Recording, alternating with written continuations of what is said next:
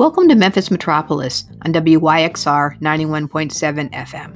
I'm your host, Emily Trenum. Memphis Metropolis is all about our city as an urban place, including its neighborhoods, buildings, pathways, and parks, as well as the people who shape it. Join us each week as community leaders and commentators talk with me about our shared built environment.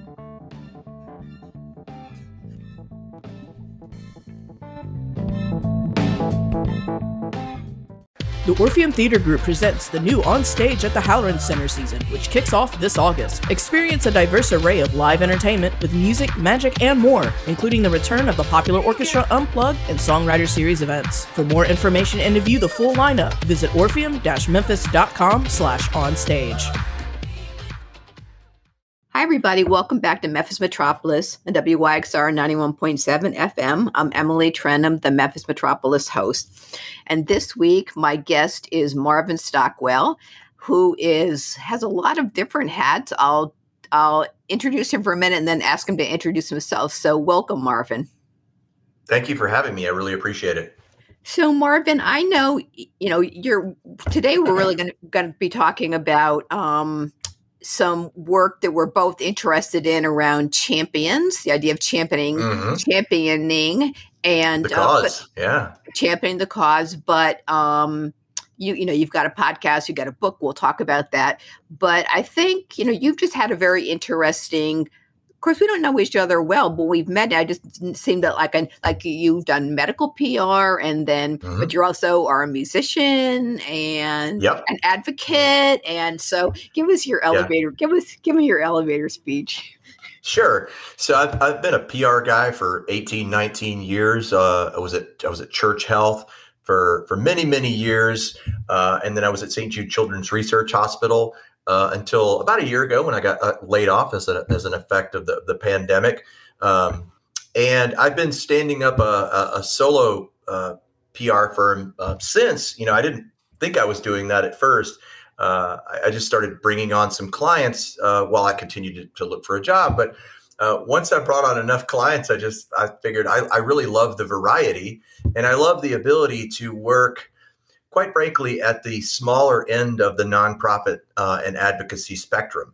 There's nothing wrong with large matrixed organizations. St. Jude does incredible work, as I now know, better than most people, having worked for the hospital for almost 4 years, and helped navigate the St. Jude Science brand through the pandemic, as crazy as all of that was. So I have a deep, deep appreciation of what you can do at the large end of the nonprofit spectrum, but my heart and my passion is really at the smaller end, the grassroots end. As evidence, co-founding two grassroots nonprofits myself over the last 7 years, advocating first for the saving and now for the reopening of the Mid-South Coliseum, and then another nonprofit that advocated for a fair and equitable use of the fairgrounds, which is now Liberty Park.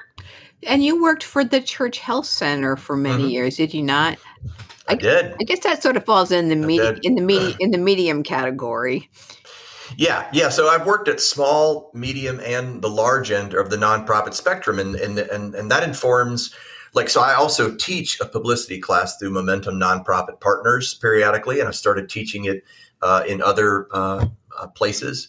And I enjoy teaching publicity. And having worked at all of the different size configurations of nonprofit, I kind of know the entire toolkit. I didn't really know it. Working at St. Jude really helped me learn the parts of it that I didn't have to learn prior to that. I didn't have to, regularly earn coverage in the Wall Street Journal or New York Times, but the expectation at St. Jude was to earn national top tier placement. So I learned how to clear that bar. So I invited you to come on Memphis Metropolis because you've got a podcast called Champions of the Lost Causes, and I think that's probably self-explanatory, although I hope you'll elaborate on it. You're also writing a book on champions, and I'm interested in that too, and actually have reflected on it in a couple recent shows. Because Memphis Metropolis really is focused on the built environment, and champions have been so important, especially in terms of historic preservation, but not exclusively. Sure. Champions have played an incredible role in pushing projects redevelop. So anyway, I'm also interested in the notion of champions and the difference they can make. So I thought this would be a great discussion, but I wanted to start out by just asking you, how'd you get interested in, the idea of champions to the extent you wanted to build a media empire around it?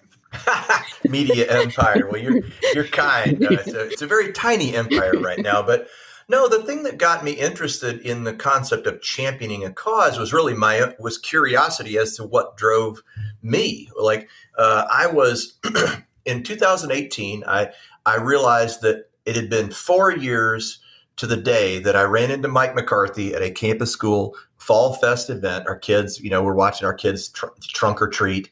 And I said, "Hey, Mike, how's it going?" Filmmaker Mike McCarthy. A lot of people know Mike. And I said, "Mike, how's it going?" He said, "Well, did you read the news?" I said, "What, man?" He had this terrible look on his face. And he said, "Well, they're going to bulldoze the Mid-South Coliseum. That's all." "Oh, Mike, they'd never do that." Well, long story short, I start to think, well, okay, I'm a PR guy. How can I be a good friend to Mike? And I goaded Mike into writing an op-ed. I'm like, "Mike, I'll liaise with the commercial appeal for you. I'll get you an op-ed written and I'll act as your editor." Mike turned me down flat initially and said, "I need another movement, like I need a hole in the head." Of course, he'd been integral in the whole Save Liberty Land effort as well. So I goaded him into it. He writes the op-ed. The op-ed blows up. My Taylor Berger, restaurateur Taylor Berger, and I had met, and we put together an event called Fairgrounds Forum at Circuit Playhouse. And of course, being a PR guy, I invited all the media. Well, they all showed up. It was a packed house, and we won an early ceasefire, really, with then Housing and Community Development Director Robert Lipscomb.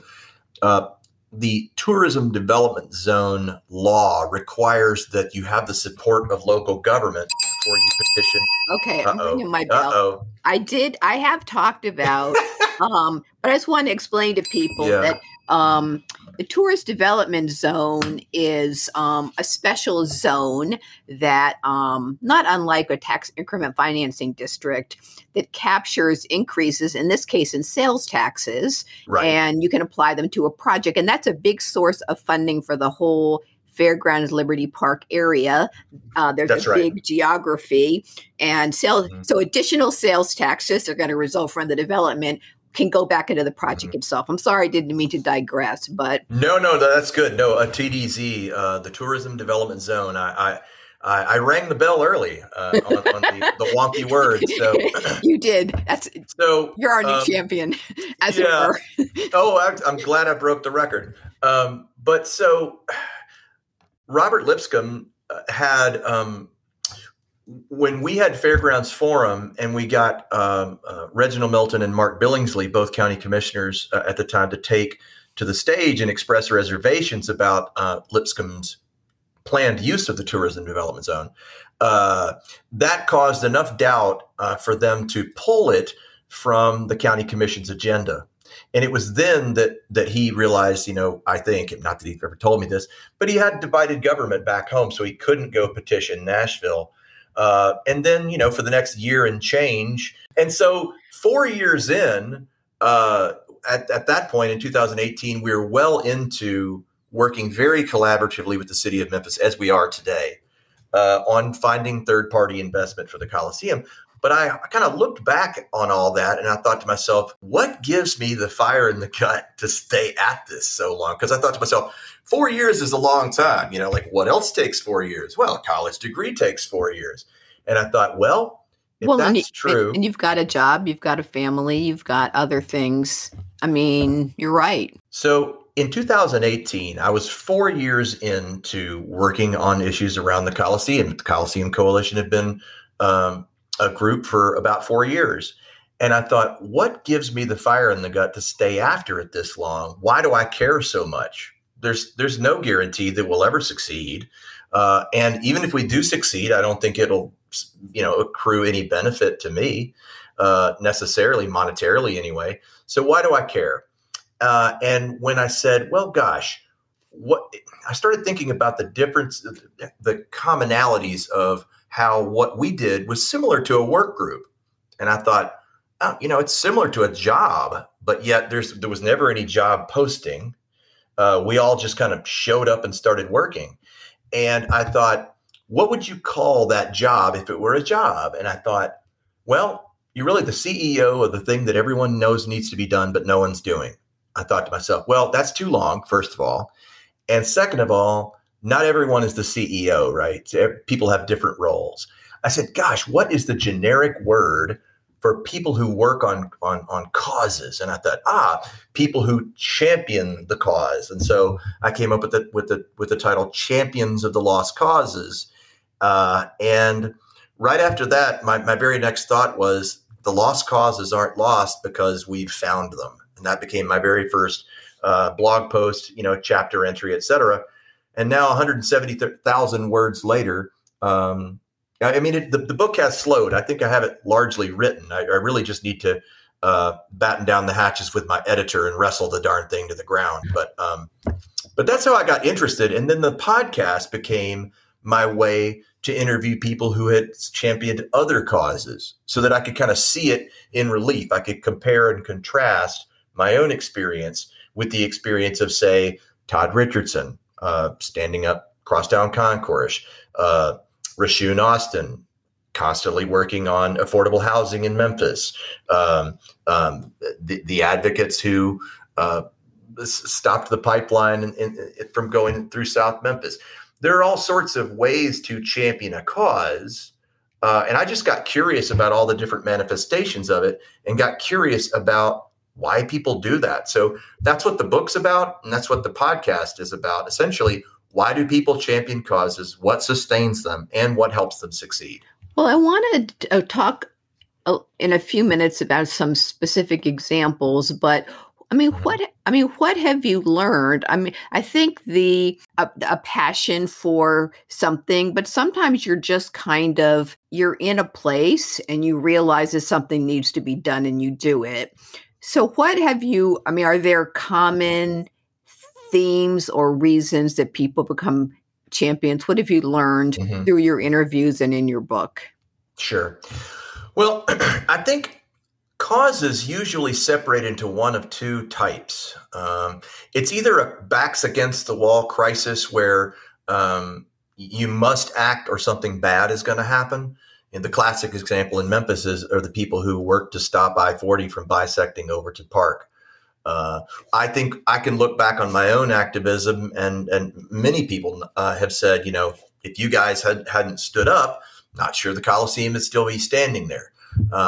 We can debate whether that's true or not. And the second classification is really a crisis. It's also a crisis in a way, but it's a crisis of opportunity. And a good example of that is Crosstown Concourse. Todd Richardson had an idea. The people who helped him evolve that idea had a passion for it, but they realized the opportunity was just too good to pass up. Ginger Spickler, she's a friend of mine. She's the one who had the idea for Crosstown High, where both my daughters go to high school. Well, she saw a grant opportunity that says reinvent high school. Grant deadline is such and so. And she gathered a group of friends. I was among them. And a group of us rallied around and built the proposal for what Crosstown High became, the business model, et cetera, did interviews, et cetera. So my point is, it's either a crisis of backs against the wall or it's a crisis of opportunity. Like this is an opportunity too good to pass up. I would argue that the Coliseum cause is a bit of both. It was principally a backs against the wall cause at the start, but now that I think the Coliseum is largely saved, I think it's really the latter type. It's a crisis of opportunity. It would be a tragedy if Memphis didn't find the civic will to reimagine the Coliseum, especially when it's tucked inside a development like Liberty Park with money already flowing to it.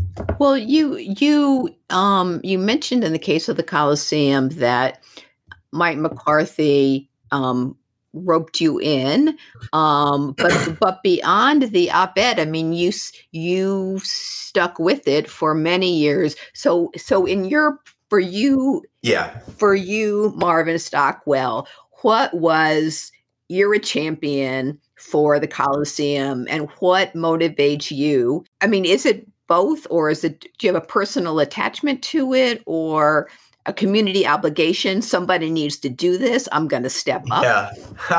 I think it's a mix of all of that, really. To me, the thing that got me off the block was the threat that it might actually be bulldozed, and I thought that would have been a critical mistake that Memphis couldn't undo.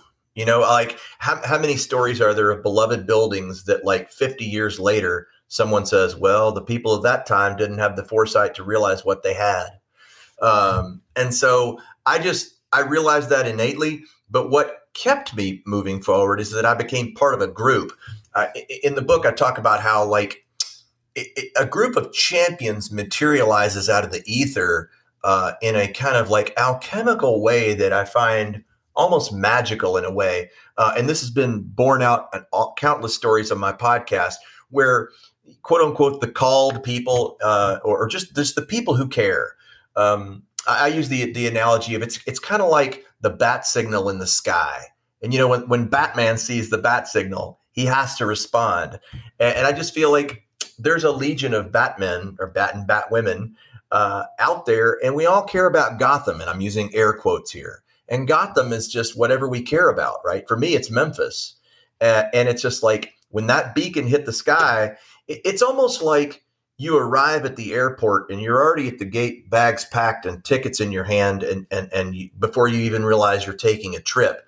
And all of a sudden you're like, who are these strangers? In my case, they were people that I knew peripherally. I knew Roy Barnes. I knew Mike McCarthy well. I knew Chooch Pickard. I knew Mark Jones. But I certainly didn't know them as well as I know those folks now. And, you know, being on a journey like that bonds you together. It's kind of like not even realizing you're on a voyage until you're 10 miles out to sea with no land in sight. And all of a sudden you're staring at your shipmates realizing, what just happened? How did we get through all that? That's amazing. Well, if you're just joining us, you're listening to Memphis Metropolis on WYXR 91.7 FM. I'm talking to Marvin Stockwell, who is done a lot of things, but today we're talking about his podcast and book on Champions of the Lost Causes. So if anyone's listening, if you're listening to Memphis Metropolis as a podcast, or if you're listening to it on the radio, please pause and go to your podcast player. Because if you're not listening to Champions of the Lost Causes, you need to be. Also, at the end, Marvin will talk about how people can. I think you have an ebook and available, and we can tell people how they can get it. And also, I'll put that in the show notes for the people who do listen to this as a podcast. So I want to talk a little more. The Coliseum is a great example. I want to talk a little more about some examples on my end and your end of champions as it relates to the built environment specifically. And you mentioned buildings that have been torn down, and people thought, what were they thinking? And of course, to me, one of the classic examples of that is Stacks. They tore it down. Well, right. They tore it down, and then only a few short years later, completely reproduced it. And because there wasn't a champion, and you could argue that in, lower income neighborhoods, that, a lot of these places get lost. And actually, that's a great segue to me talking about a champion that I interviewed recently. And that person is Stephanie Wade. I don't know if you know Stephanie, but she went through I think her day job is working for, a consulting company, but she went through the Urban Land Institute has an emerging developer program, and she went through that. She was thinking about projects, and she got interested in this building at the corner of Vance and Danny Thomas that has been just an interesting looking building and been boarded up for years. And it's a former Griggs Business College. And it's a very important structure. It was an educational institution for African Americans. And she thought somebody needs to, and this is not important historically, but somebody needs to do something about that. And as it turns out, when she started looking into it, it was about to be torn down for a gas station because, of course, the corner of Vance and Denny Thomas, probably, a good location for a gas station if you're in that business. Mm-hmm.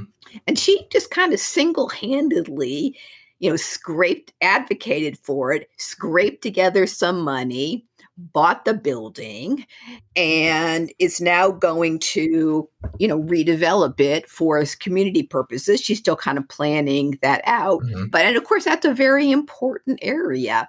Sure. I mean, it's in a redevelopment area, but also it's right there by the NAACP and the library. Mm-hmm. And, she just personally, I mean, it's kind of a one person thing. She's got help, but a one person thing. And to me, that's like on some level, that's the ultimate champion. Yeah, no. So I'm interested in her story, and I probably should have her on my podcast. You should.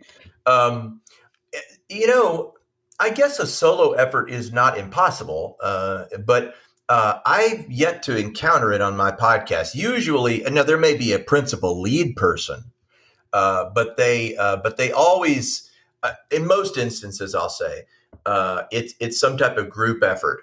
So I had my friend Isabel Gonzalez Whitaker on the podcast to talk about this park that she rehabilitated in Atlanta and dedicated to the memory of her mom, who was the first head of the Latino chamber in Atlanta and did great things for really starting to really make the voice of the Latinx community in Atlanta be heard. And so she did it for the mix of a lot of reasons, but I would say also, and she explores in her interview how it was her way of working through her grief too, and her incredible respect for her mom and her love for her mom. And I think, we do all of these things out of a sense of love. We may do it because we think, well, why is it a tragedy that this building would be gone from the landscape, et cetera? But it's ultimately because we love the building and the community that was built there, or the community and the role it might play for our city in the future. I think it's all motivated by concern for what might be. And I think for people who champion causes, I write about in the book, I talk about how, in a way, I'll use an analogy here. If you stand with both of your feet together and somebody pushes you, you're much more likely to be tipped over and fall than if you have a broad stance. Your balance is better if you have a broad stance, right?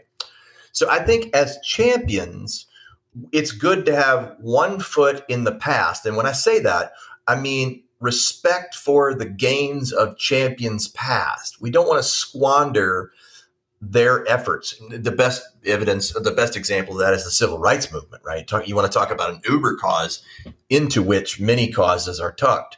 But respect for the past, so you have to have one foot in the past. Of course, we live in the future and we have concern for ourselves and for our contemporaries, but we also have to have a foot in the future.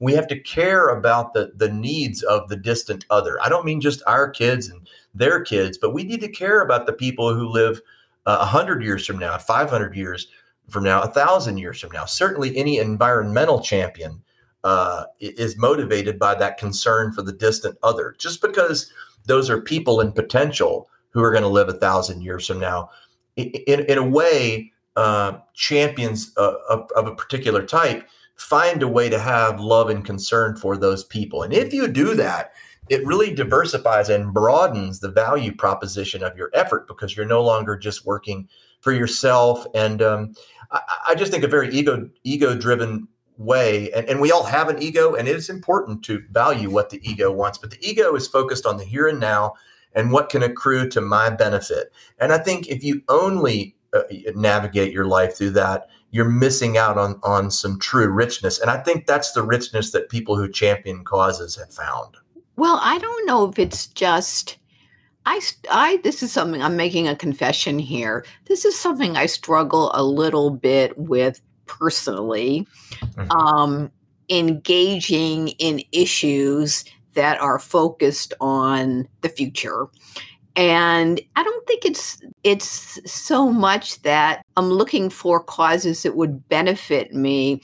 It's more that those causes seem abstract to me. Mhm. And like a good example is climate change.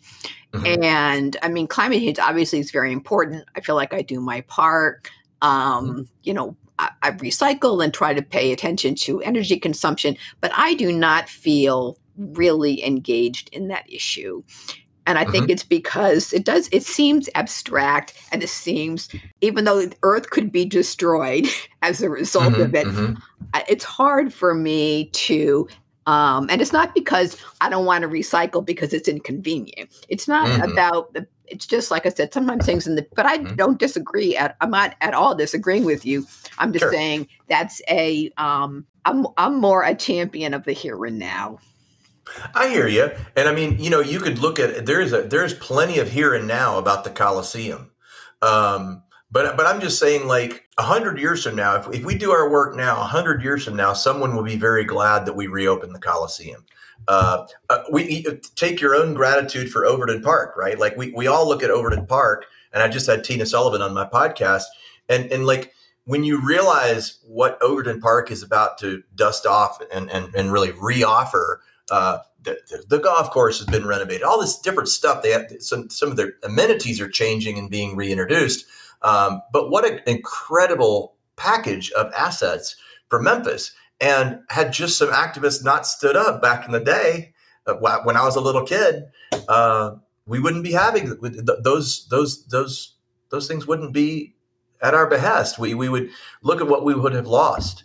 So I just think it's interesting to look back in time at figures in history who did important work, and that benefit us now, and maybe they didn't think about the people of the future, but I'm nonetheless glad, I guess. Oh, I think it's interesting to think about all that oh, stuff. of course. And in terms of looking back, I mean, I'm very interested in historic preservation, and champions are incredibly important not only for saving the most historic properties like a Claiborne Temple, which was boarded up Right. forever, Sure. and a couple of concerned and deep-pocketed individuals decided that that Yeah. was not going to be what we wanted for the community, and Hmm. and stepped up. And but there's examples like that, but then there's also another champion that I've had on my show is William Townsend, and he has acquired a number of old properties recently: the Lucian Theater, Oh, the cool. Yeah. Lowenstein Mansion in the Medical Hmm. District, a Masonic Lodge downtown, and those are all. None of them are. I'm not saying they're not on the net. Probably one or more of them are on the National Register of Historic Places, but they're not important historically. But all of them, I feel, would probably be vulnerable. For sure, the Lucian Theater Sure. could have been torn down, and because there's not an obvious use for it. Same thing with the Masonic Lodge. Hmm. And he stepped up and said, you know what, we can't, these are important old buildings. They can be redeveloped. Someone Hmm. needs to do something. And he acquired all of them. And I certainly, in terms of the but for, Hmm. in Hmm.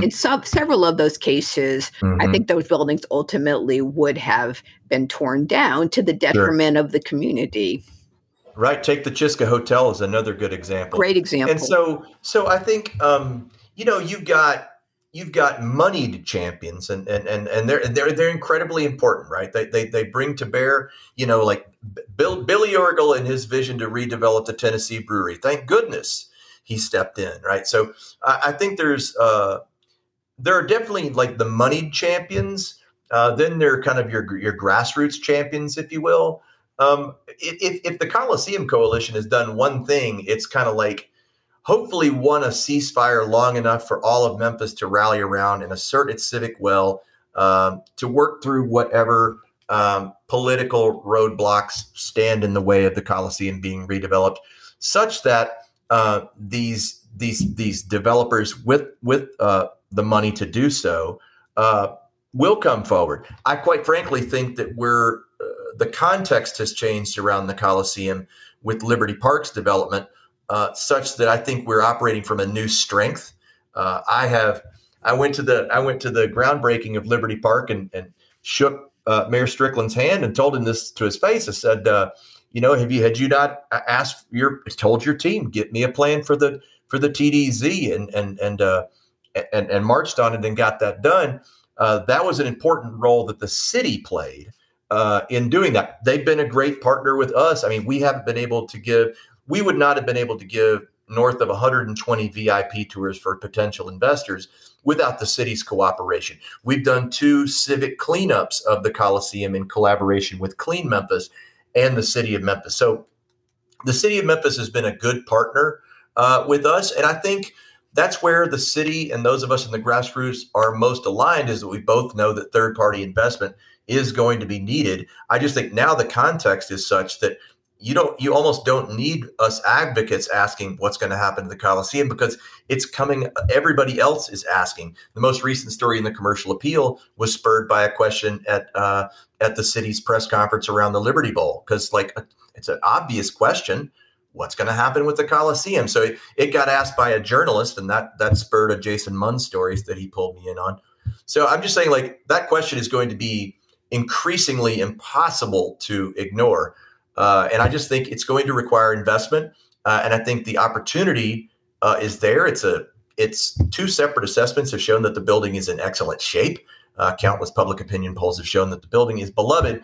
And now there's investment surrounding it. And it would cost between $8 and $10 million to demolish. So who in their right mind would demolish a building that 2 separate assessments have shown is in excellent shape, everybody loves, and spend that much money to do it? I just don't. I don't think anybody would do that. Well, and you made an interesting point about champions, is that they can take different forms. You do have sometimes you've got the money champions, for example, the people that, the money that was behind, Crosstown Concourse, and the money that was behind, we talked about Claiborne Temple, people that really want to see something done but don't want to be the face of the project or don't think it's appropriate. There's another person that falls in that category is the late George Cates, who, really undertook a lot of important projects, including, the creation of the Overton Park Conservancy with others. And you've got those, but you've also got the individual champions, or Stephanie Wade, who I mentioned earlier. But, another person you interviewed that I don't know, that I think falls in that category, is Aaron Schaefer. And so talk a little. I feel like when his work several years ago, gets a lot of publicity, but I don't think we haven't talked about him much lately. So what was his? That was a passion to make a difference personally on the front end. Oh, sure. Yeah. And Aaron's a good friend of mine, and I have had him on my podcast. It's worth listening to. There was also a documentary made. I'm going to forget the name of the documentary, but there was a documentary that came out a few years ago, and the effort itself happened about 10 years ago. And the Toby skate park is like walking distance from my house because I live in Humes Heights. But yeah, for Aaron, it was a crisis of opportunity. He was from California. He was a skateboarder and a surfer, and he couldn't believe that there wasn't a skate park in Memphis that people could access, a public skate park. And it just was one of those things where, Memphis is at the end of about a 12 to 15 year run of acclimating to a lot of trends that hadn't quite come to the Memphis area. The farmers market movement, the local beer movement, the bicycle lane movement, like a lot of those movements that that kind of worked their way through cities have landed in Memphis in the last 10 to 15 years. And I would also add to that litany a penchant for adaptive reuse. We have gotten, as a function of that our growth has been fast. If you look at it, it's been fantastic. We've had great growth, but of course it's been overshadowed by the speed of growth of a Nashville. But I would argue the speed of growth in Nashville has made them be reckless with their buildings in a way that we have not. And it's like the pace of change was just slow enough to where, and we had people step up such that buildings that we legitimately were feared would be lost. The Tennessee Brewery being one of them, the Chiska being another, the Claiborne Temple being another, the 19th Century Club. So I feel like Memphis has gotten to where we have a penchant for adaptive reuse, and I've seen this how it's even kind of affected my own cause. So at the outset of us championing the cause of the Coliseum, we would say, yeah, we're the Coliseum Coalition. We think we should reopen the Coliseum. People would kind of like look at us. They'd look both ways as if, I hope no one's, watching me. And they'd say, I've always loved the Coliseum. Is it okay to say that? Can I say that? I love the Coliseum. And people felt it was countercultural at the time. Now, when we talk to groups or individuals or whatever, and we talk about the Coliseum, people immediately cut to the chase and they go, yeah, when is that reopening? They assume it's going to reopen. So you've changed the narrative. Well, Memphis has, but my point is we benefited. I think that's true, and you're kind to say that. But I do think it's also been that the wider Memphis narrative. I mean, we were at a low civic ebb of civic enthusiasm in 2006. As evidenced by the loss of Libertyland, the loss of the Zip and Pippin roller coaster. I really think had the Zip and Pippin lasted about another 3 years, like the trend would have. But that was like one of the last things we lost. You can look back and see the reopening of the Overton Park Shell as the Levitt Shell as one of the really catalytic big first wins, and now to see it back to being the Overton Park Shell is also equally gratifying, and hats off to the Levitt family who for without them, I think the shell would have been lost, and that would have been a real tragedy given its history and its unitive utility. I couldn't agree more. But you talked about adaptive reuse, and also I feel like Champions has successfully used. And I'm going to use some jargon here, creative placemaking, which is, the temporary opening up of spaces to the public so people can see the opportunity and, using art and music. And, Champions have used, like you mentioned, the Tennessee Brewery. I was on the board of Memphis Heritage for many years, which is our local historic preservation organization. And I mean, there were multiple owners of the Tennessee Brewery. Over that time, people wanted to redevelop it. And ultimately, I was convinced it was going to get torn down. I just did. It defied any attempts to redevelop it. But some champions, the late Tommy Patillo and others, Taylor Berger said, let's just have some events here. Let's put some string lights up. Let's make some pallet furniture. Let's sell some beer. And that is why ultimately it got redeveloped, I think. Oh, I agree with you. I haven't talked to Billy Orgel about it personally, but people came in and they were like, wow, this is really cool. And that has happened on Broad Avenue and it's happened other places. So that's a tool. We haven't really talked about the tools that Champions have used. Sure. But we did talk about events at the Coliseum for sure. But that's a tool because if you can reveal the potential of a place, people start seeing it in new ways. They think, you know what? We can't lose this. We need to do something with it. No, I couldn't agree more. So creative placemaking or pre-vitalizing, I guess in my mind, those two things are synonymous. Yep. And the Coliseum Coalition certainly employed those things. Quite frankly, in the early going, we were dismissed as a bunch of middle-aged white guys pining for Van Halen in their prime. And wrestling, don't forget wrestling. Yeah, no. But what happened was, so we formed in January of 2015. And by May 23rd of 2015, we hosted the very first Roundhouse Revival. And we thought, we'll be lucky to get, maybe we'll get 1,000, 1,500 people turn up.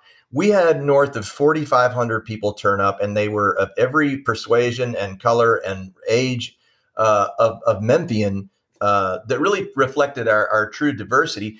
And we had a great bill, we had music, wrestling, and basketball.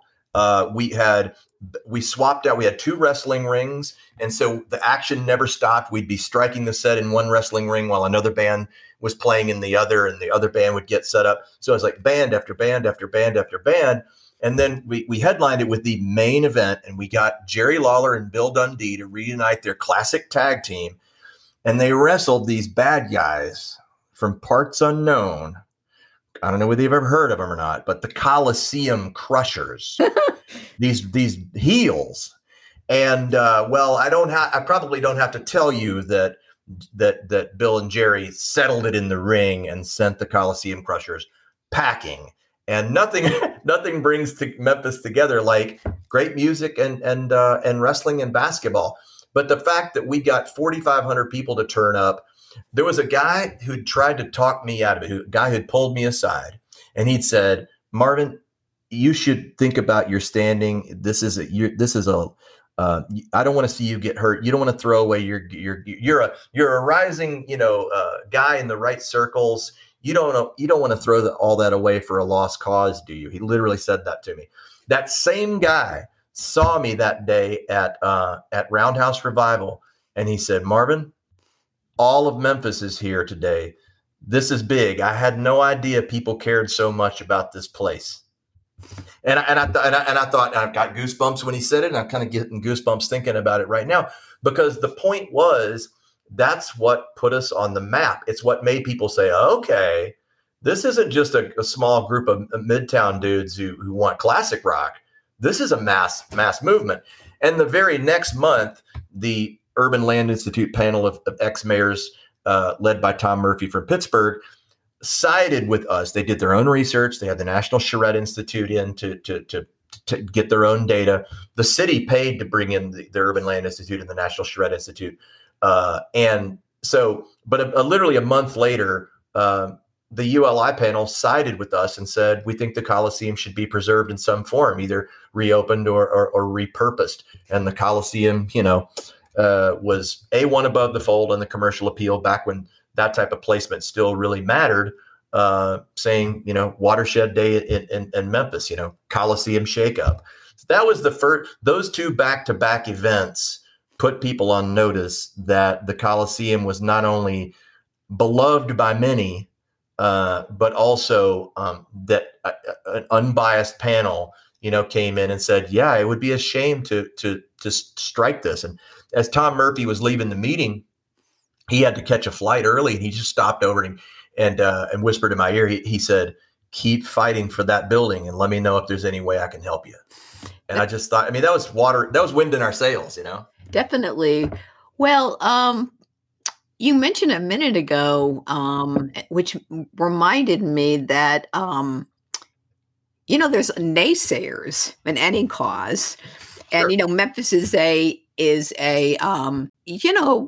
city where people don't always want to share the enthusiasm. Let's just be kind. The people that Sure. say Memphis stinks, it didn't, back in the day, Memphis was fine, but now it stinks, and it always will. And so for sure, you've encountered some naysayers in the work with the Coliseum, but as has that come up in, does it come up in the book or the podcast about, whether naysayers are sort of a motivating factor, or because I for sure have encountered some of them over the years in my advocacy work. Oh, sure. I will say this, and this is related to the trend towards a penchant for adaptive reuse. Like, I feel like Memphis's optimism has gone from a low ebb in 05, 06 to pretty high now. I mean, at least on several issues. It doesn't mean our city's perfect. We got all sorts of problems. I'll be the first to admit.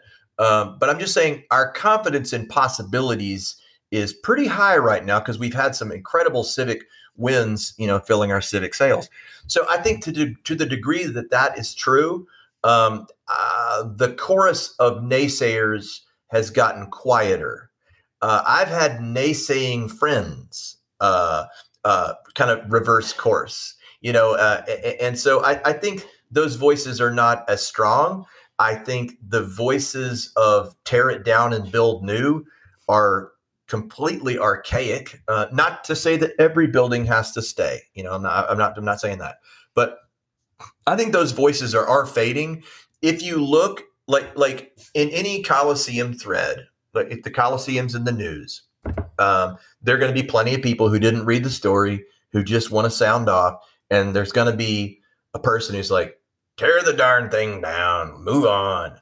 And it's like, if you look at those people and you drill into their profile, most of them don't live in Memphis and they haven't been paying attention to the nuance and they haven't noticed how Memphis has changed.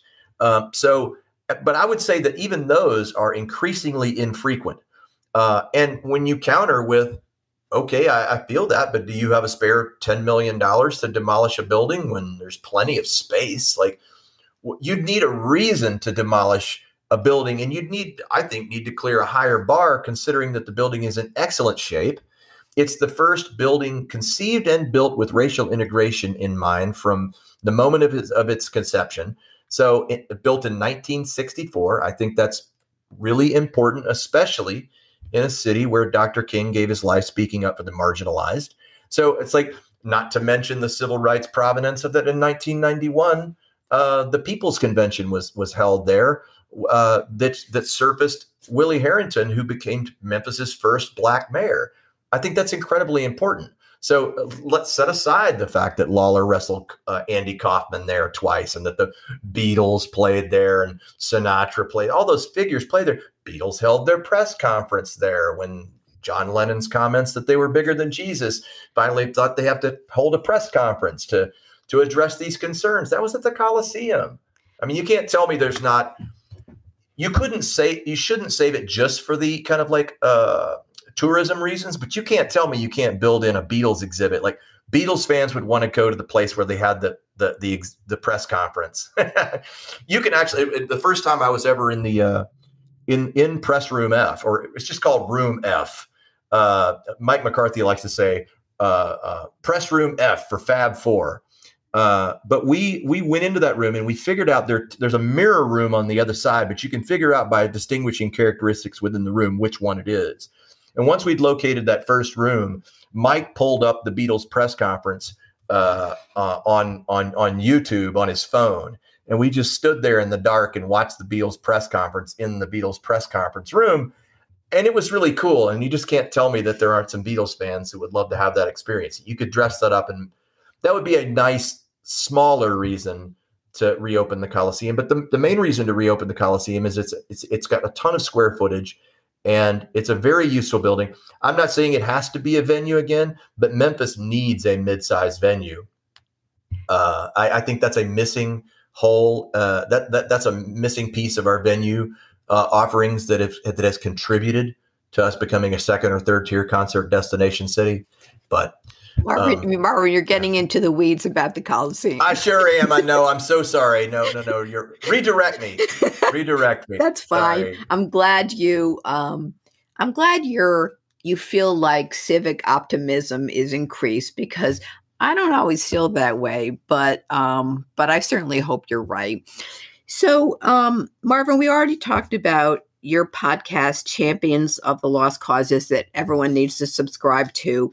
But so tell people, I will put this in the podcast notes, but tell people where they can access your ebook, and then also just a little bit about when I'm assuming a paper book is going to be coming out, and what's the timetable for that? Sure. So first off, I currently have a free ebook at championsoftheLostCauses.org. And if you go there, the dialog box will pop up, and all you have to do is put your email address in there, and you'll receive a free mini book. And it's really a distillation. It's called Dynamic Duo: Two Indispensable Leaders for Championing Any Cause. One of the things that I tease apart in the book, and that I've kind of boiled down to talk about in the mini book, is there are two leader types that I think are fairly indispensable in championing a cause. One I term the diplomat, and another I term the skeptic. The diplomat is too trusting. He's too optimistic, and the skeptic is not trusting enough. But they strike the difference and keep each other accountable, and they watch each other's back. So I like to say, I use the analogy of depth perception. A left and right eye is what helps you see things with depth perception. So in the same way, the diplomat and the skeptic are like the left and right eye of a cause.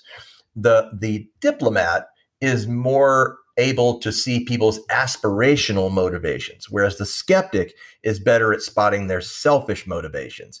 So whereas the diplomat might be hoodwinked by someone who's not trustworthy, the skeptic can sniff them out really early and can safeguard the diplomat. So you see things with depth perception and a kind of stereoscopic clarity, and that you use that to evaluate information and evaluate individuals and their intent. So like, say the city early on when we were working with Robert Lipscomb had told us something. Now I as the diplomat of our group is prone to believe it because I tend to believe people and think people have the best of intent. Whereas a skeptic like Roy or Mike McCarthy are going to say, I don't trust this person. And they'll go and corroborate the fact by talking to a city council person or digging up a public record. So the facts that you establish are better vetted, so to speak. So the diplomat helps the group of champions hold out hope that the promised partnering is going to come. And the skeptic makes sure to watch your back and make sure you don't get taken advantage of. So the Dynamic Duo free ebook really teases that apart. And it's really based largely on my own experience, but peripherally on the experience of the people I've had on my podcast. So you need both, really. You do. You need both temperaments. If you only had diplomat energy, the diplomat would float away on the rose-colored glasses assumptions, and you'd never get anywhere. It's actually the righteous indignation of the skeptics who are the ones that get people off the block. I would argue that your quote unquote rabble rousers, the people who really only have an appetite for the true fight of a cause. I want to make a sign and show up at city council. I want to call my elected official. I want to lay down in the street. I want to chain myself to something. And the world needs those types of activists. I've been in a band for 30 plus years with Ceylon Mooney. He's that type of peace activist, and the world needs that type of peace activist.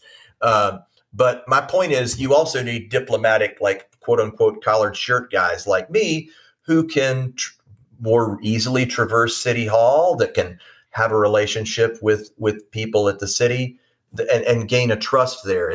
It's really, you need all of those different types. And I would argue that the kind of the true rabble rousers, and I don't use that as a pejorative term at all, but the rabble rousers are the ones with the white hot energy to get your cause launched and in orbit.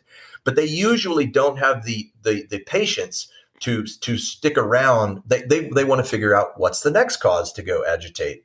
Well, I agree. People in a meeting with the city, people want you to show up and not that crazy Mike McCarthy. And I mean, I love Mike McCarthy. I do too, but I totally get where you're coming from. Yeah. It's like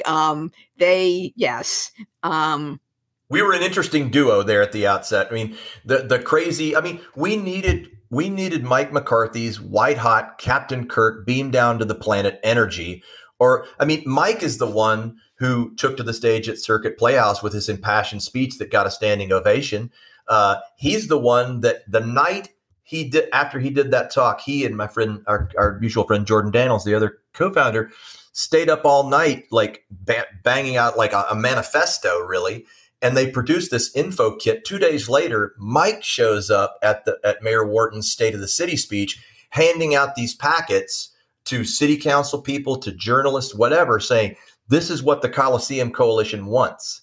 You know, like, we came up with the name, we created an info kit, and Mike hit the ground at Mayor Wharton's State of the City. And you need that type of white hot energy coupled with a more I'm the guy who balances a Mike McCarthy out. Right. You know, the guy who's like, oh, well, the guy who's the PR guy for Church Health Center. Sure. I've known him. Sure.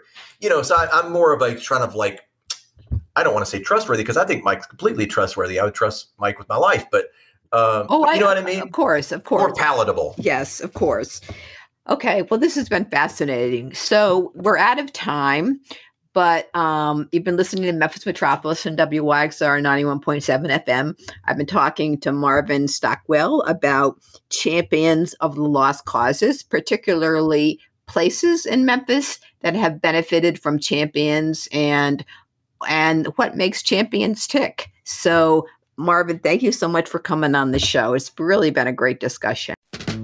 I'm Chip Washington, and it's still important to get the word out about COVID-19 vaccinations to those in our community hit hardest by COVID-19. The vaccines have proven to be safe and effective. I encourage all of you to do your research, talk to medical professionals that you trust, and do what's right for you and your family. So roll up your sleeves, get the vaccine, and shut down COVID-19. Go to vaccines.gov to find a location near you. Soy Talia Palacio y todavía es importante compartir el mensaje sobre las vacunas del COVID-19 con todos en nuestra comunidad más afectados por la pandemia. Las vacunas han demostrado ser seguras y efectivas. Los animo a todos a que se informen, hablen con profesionales médicos en los que usted confíen en y hagan lo que sea para ustedes mismos y sus familias. Así, pónganse las pilas, vacúnense y protéjanse contra el COVID-19. Vaya a vaccines.gov para encontrar una ubicación cerca de usted.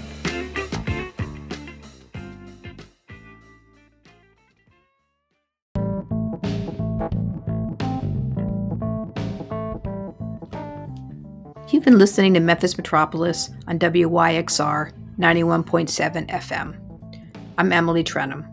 Memphis Metropolis airs every Monday at 1, so please tune in again next week. You can listen to past programs on our program page at wyxr.org or on memphismetropolis.com. You can also follow us and send feedback on social media. Now, stay tuned for Memphis Undercover with Nancy.